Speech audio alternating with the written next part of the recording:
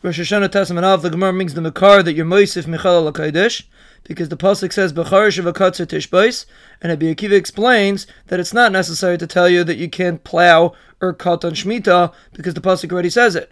Rather, we're talking about plowing from Erev Shemitah and cutting things of Shemitah that went into Matzah Shemitah. Rabbi Shmuel says different shashas, just like Charisha is a Rishus, so too Ketzira is a Rishus, and it's coming to exclude that you're allowed to cut the Omer on Shabbos. And he learns that Yemaisiv Michal HaKodesh from a different pasuk, that it says V'nisim es nafshesechem betisha, and you don't fast on the 9th day. Obviously, you're Moisef Michal HaKodesh. And how to know you're Moisef at the end? From the pasuk Me'erev ad Erev. And the Gemara is marba from Psukim, Yom Kippur, Shabbosos, and Yom Tovim. And Rabbi Akiva uses the pasuk to tell you that someone that eats and drinks on the 9th day, the Torah considers it as if you fasted the 9th and the 10th day. The Bryce explains the pasuk Yovel Hi, that it has Kedushas Yovel, even if the fields didn't go back to the owner, and even if they didn't blow shofar.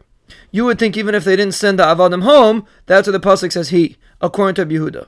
Rabbi Yaisi says it's considered Yovel even though they didn't let the fields go, and even though they didn't send the Avadim. You would think even if they didn't blow shofar, that's why it says he. And he explains because Avadim is possible that there's no Avadim at all in the world, but it's not possible there shouldn't be Tkiyas shofar. And another pshat is that Tkiyas shofar is Tali in Bezdin, but Avadim is Tali in every individual.